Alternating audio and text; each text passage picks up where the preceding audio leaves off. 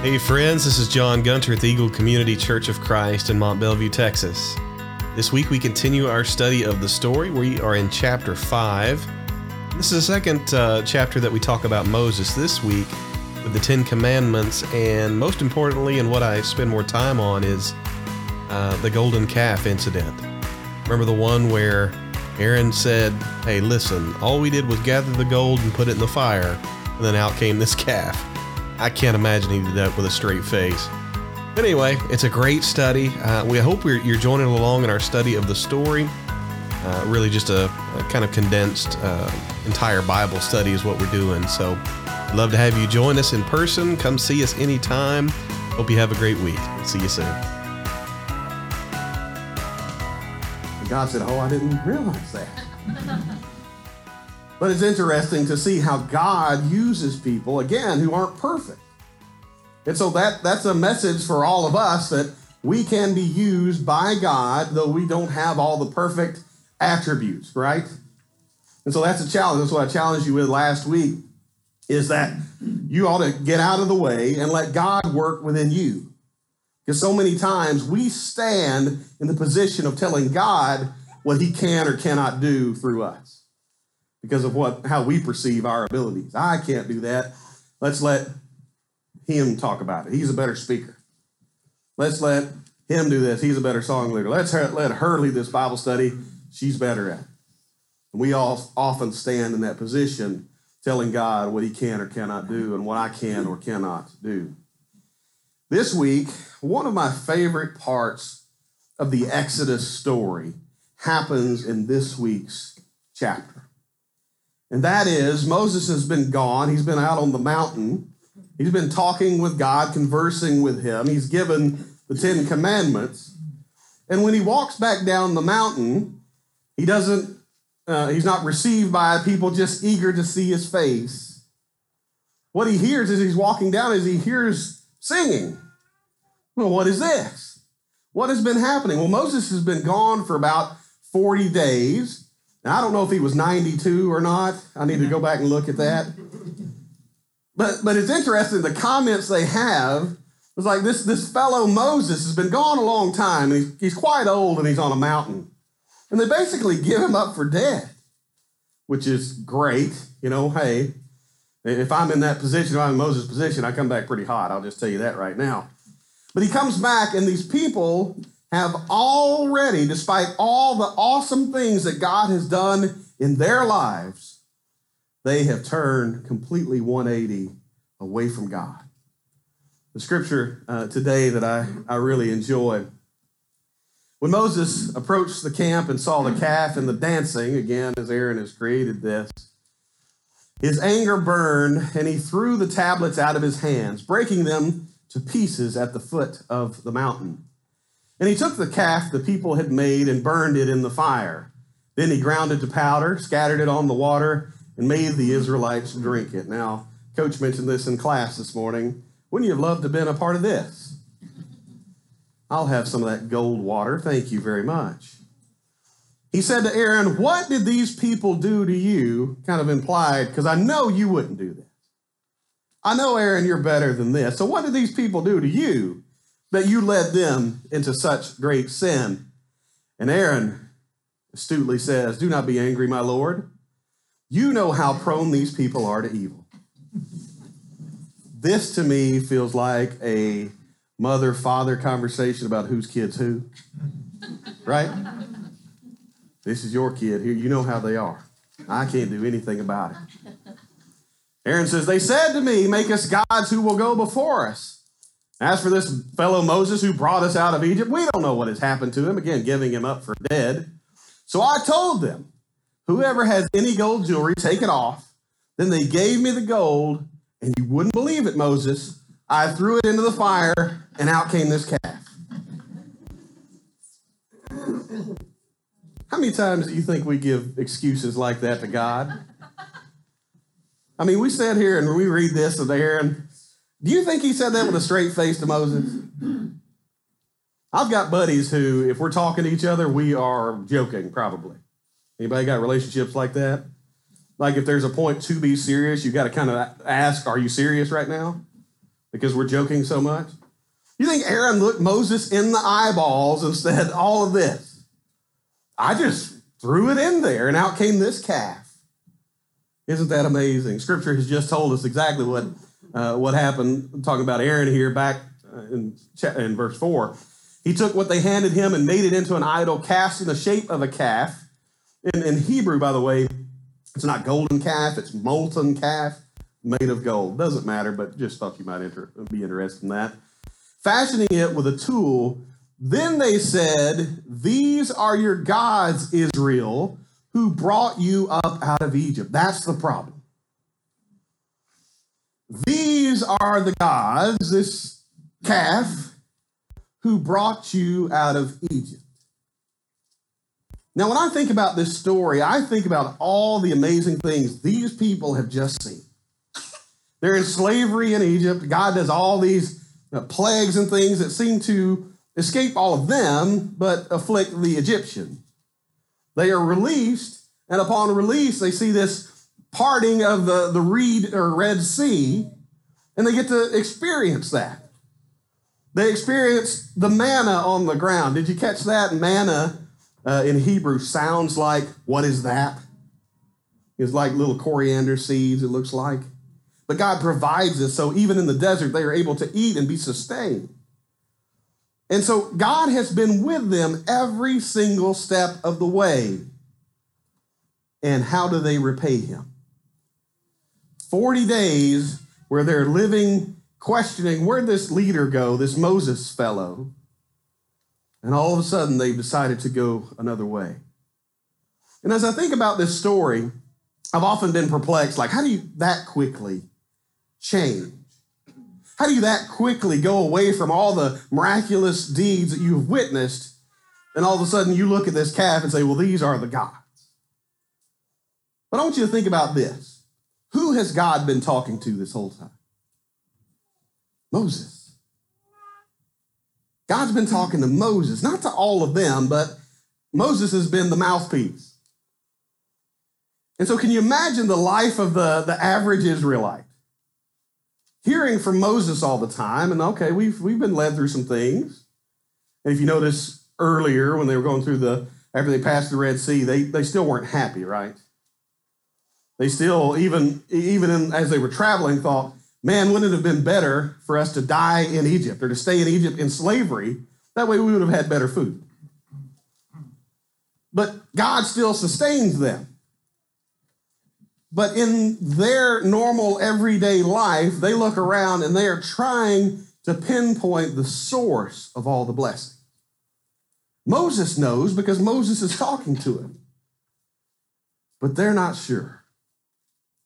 And so to them, it might as well be this golden calf that is leading them out of Egypt as it is God. And I think that can be said for all of us as well.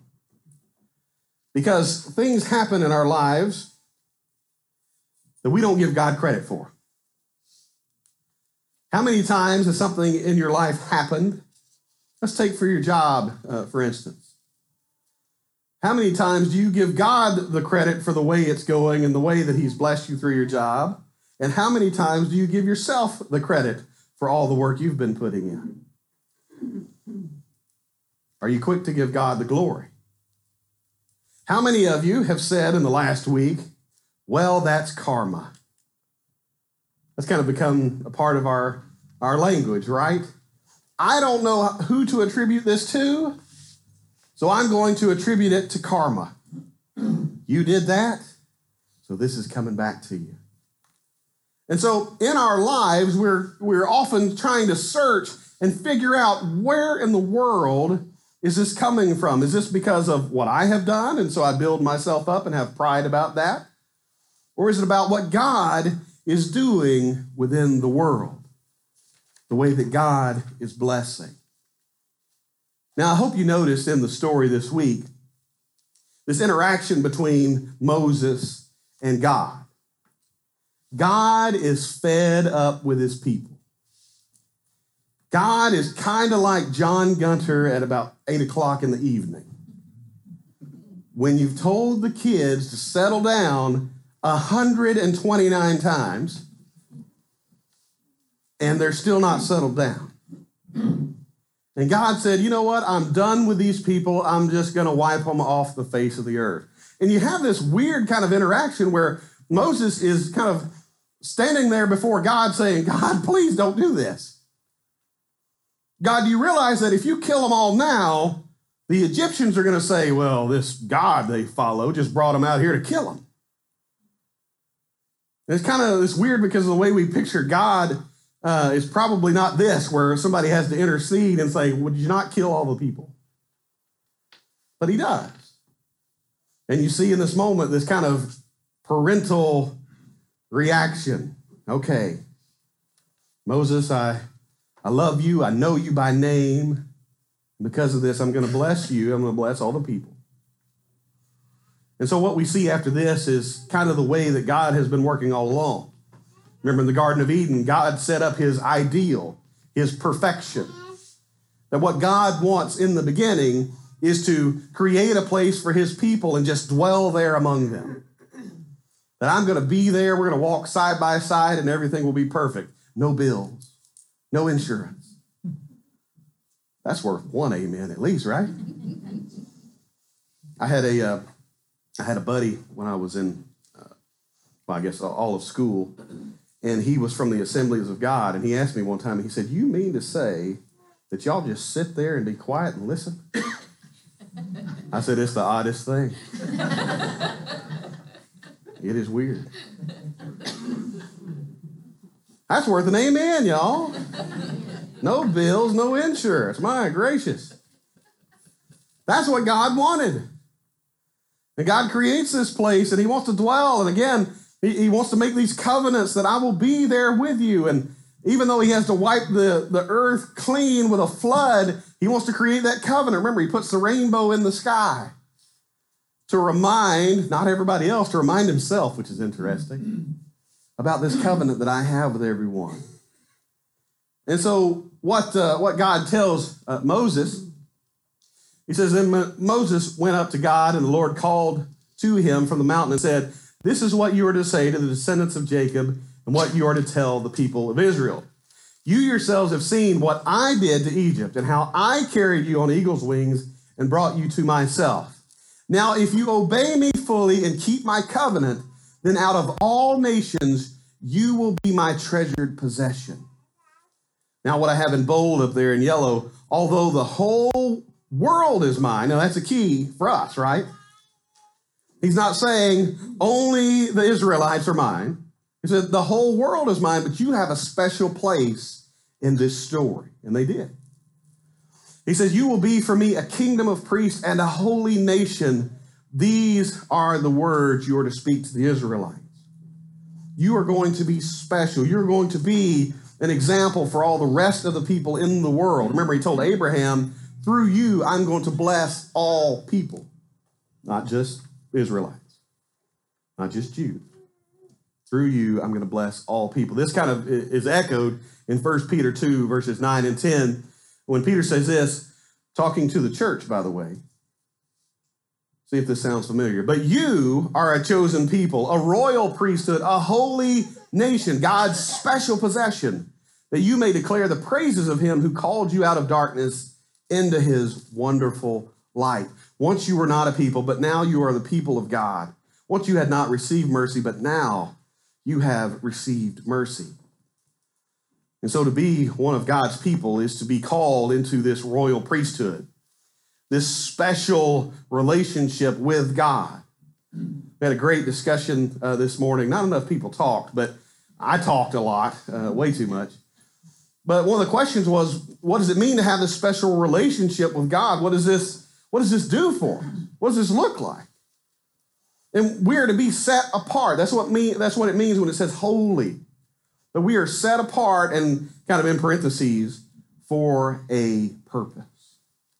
That we don't just exist here. We don't come together and just say, hey, we're the people of God. No, we are here for a purpose. Do you realize that? How many of you right now are out in the world searching for your purpose? What am I supposed to be doing? Won't you serve God? Why don't you love your neighbors as yourself? What does that look like when the church starts doing that? I said in class this morning that it doesn't take anything special. It doesn't take some kind of creative think tank to come together and to decide how to be different from the world. All we have to do is decide to live as God has asked us to live. You can't get on social media. You can't turn on the news. You can't do anything without seeing all the divisiveness that is in our world right now, right? Because you did something 30 years ago or said something, now I find out about it 30 years after, and now I have to cancel you, right? That's our world. I can't have anything to do with you because of a mistake you made 30 years ago or longer. And so just to be out and to love one another is to set yourself apart, is to be holy, set apart from the rest of the world. And that's what God has called you to do. That you don't have to partake in all of the angry yelling and name calling of our political landscape. That you don't have to gang up and attack someone because of something they did 30 years ago. Does that mean you have to approve of it? Absolutely not. But that does mean you can come alongside someone and love them. For some reason in our society, love seems to mean, or people have this idea that Jesus came and he showed up and he said, I just want y'all to love everybody, meaning I want you to accept everybody as they are and what they do. There have always been rules. This week we got the 10 Commandments, right? There have always been things that we do and don't do. And the number one thing that I believe God says in these 10 Commandments is to not have idols. God gets really upset with the people. And if you remember our series, do you remember our series when we talked about how some of us have always had the feeling that God is just this man sitting up here with the book of life open, eraser pointed down, hovering over my name, just waiting for it to happen. Just mess up. Just trip, stub your toe on something and say a curse word, John, and you're gone. And how we talk about Scripture doesn't talk like that. God gets so angry with the people, calls them stiff-necked. I love it because it feels like, again, this parental moment. God's talking about going with them. I'm going to go with you, but I don't know because you're stiff-necked people. I might just wipe you off the planet. But the problem God has is not that they tripped and fell and said a curse word. It's they decided that he wasn't God anymore. That God to them was something else. It just so happened to be shaped in the form of a calf. You may not have a golden calf at your house, but I would bet there are some things in your life that you would fight for, that you may show even more loyalty to than your time with God or your identity as a Christian, as a follower of him. There are things that may be American, but are not Christian. Have you noticed that in the world? I hate to say that. I love the country that we live in. We are so blessed. Does that get an amen by anybody? There's a room full of blessed people right here in front of you. And the source of all of those blessings is God Almighty. Not hard work and determination, but God Almighty. It gives us the breath in our lungs, the air I can finally breathe today. I woke up one day and I told Katie, I can finally smell oxygen. It's finally getting in there. Peter, as well as what God tells Moses, is calling us to be different. I'm guessing, just guessing here, but when the people of Israel received the 10 Commandments, a lot of these things weren't shocking surprises. You should not covet what your neighbor has. Oh, I never would have known. You should not have any gods before me. Again. But God has always called us to be different.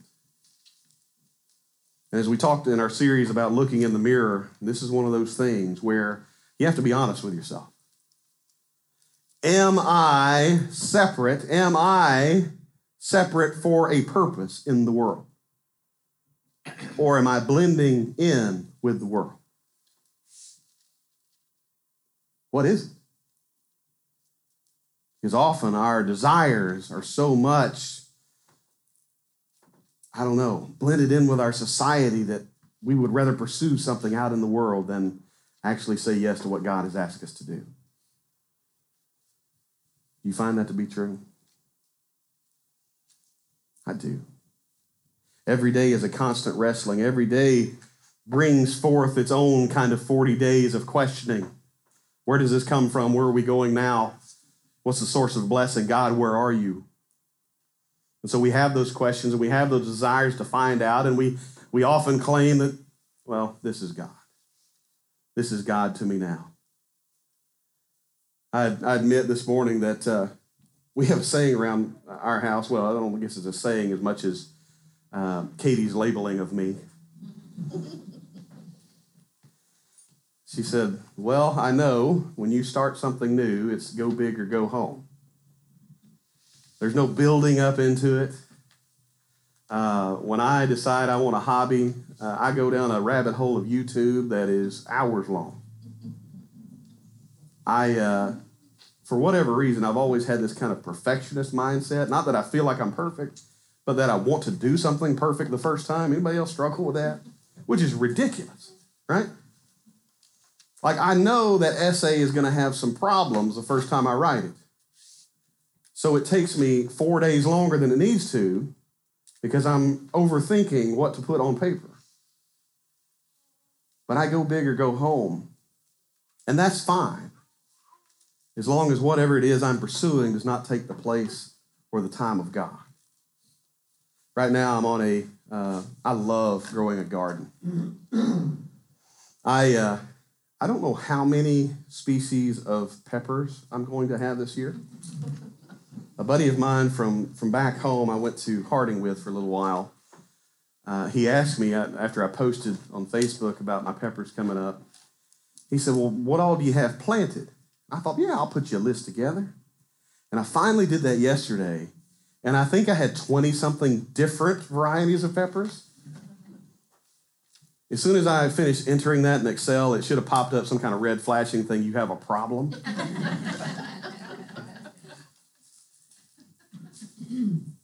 It should. So, let me know if you like peppers. We're gonna give you some peppers. But those things, those pursuits of life, those things that bring us joy, and I think there's so many good lessons even in the gardening world, that we get to see God come to life. That I put these little dry seeds in the ground, and I do the best I can. I give them water, and I put them in the best growing medium I can.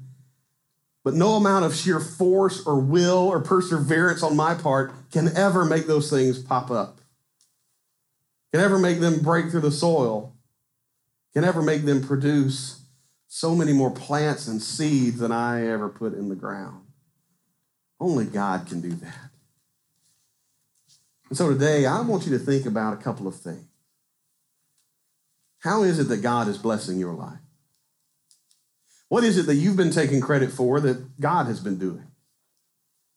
What is it that you've been putting the blame on something else, as Aaron did, but it was your own fault? Because we can kind of get stuck in that rut as well, can't we? Everybody's got it out for me. Boy, I love that. Everybody's got it out for me. I love it when, I can't remember what I used to call it, but when parents would stick up for their kids, when obviously the kids were wrong. And I had a buddy of mine, his cousin, liked to steal things. And so we were talking to my buddy's uncle about this, and he said, oh, he didn't mean anything by it. I thought, what? He didn't mean anything by it.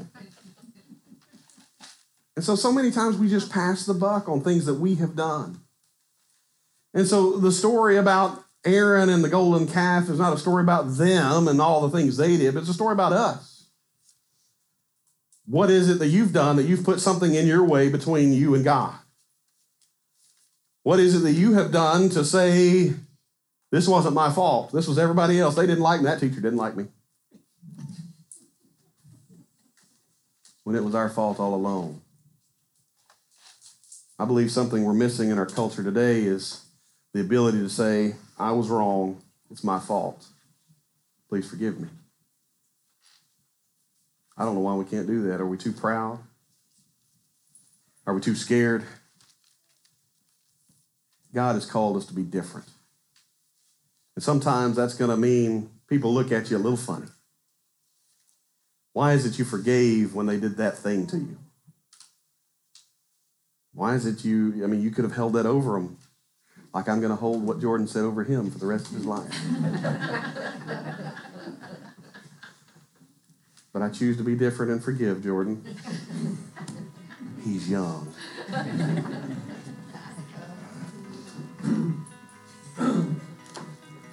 But look in the mirror. See what's really there. Make sure that the example that you put out to the rest of the world is that of Jesus. Is that of something different. Is that of somebody with a purpose. That I live not for myself, but for him. The Apostle Paul says, to live is Christ, and to die is even better, because I give my life to him.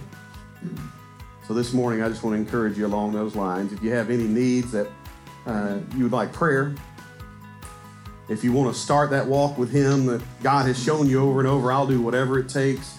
I'll even deal with some stiff-necked, stubborn people like I am. Because he loves us and he wants the best for us. He wants that relationship with you. If you want to begin that today, we'll find a hot tub. We'll watch you put on Christ in baptism. Start that. Don't walk out of here having a question mark around your relationship with God Almighty. If you have any needs, would you come as we stand and sing?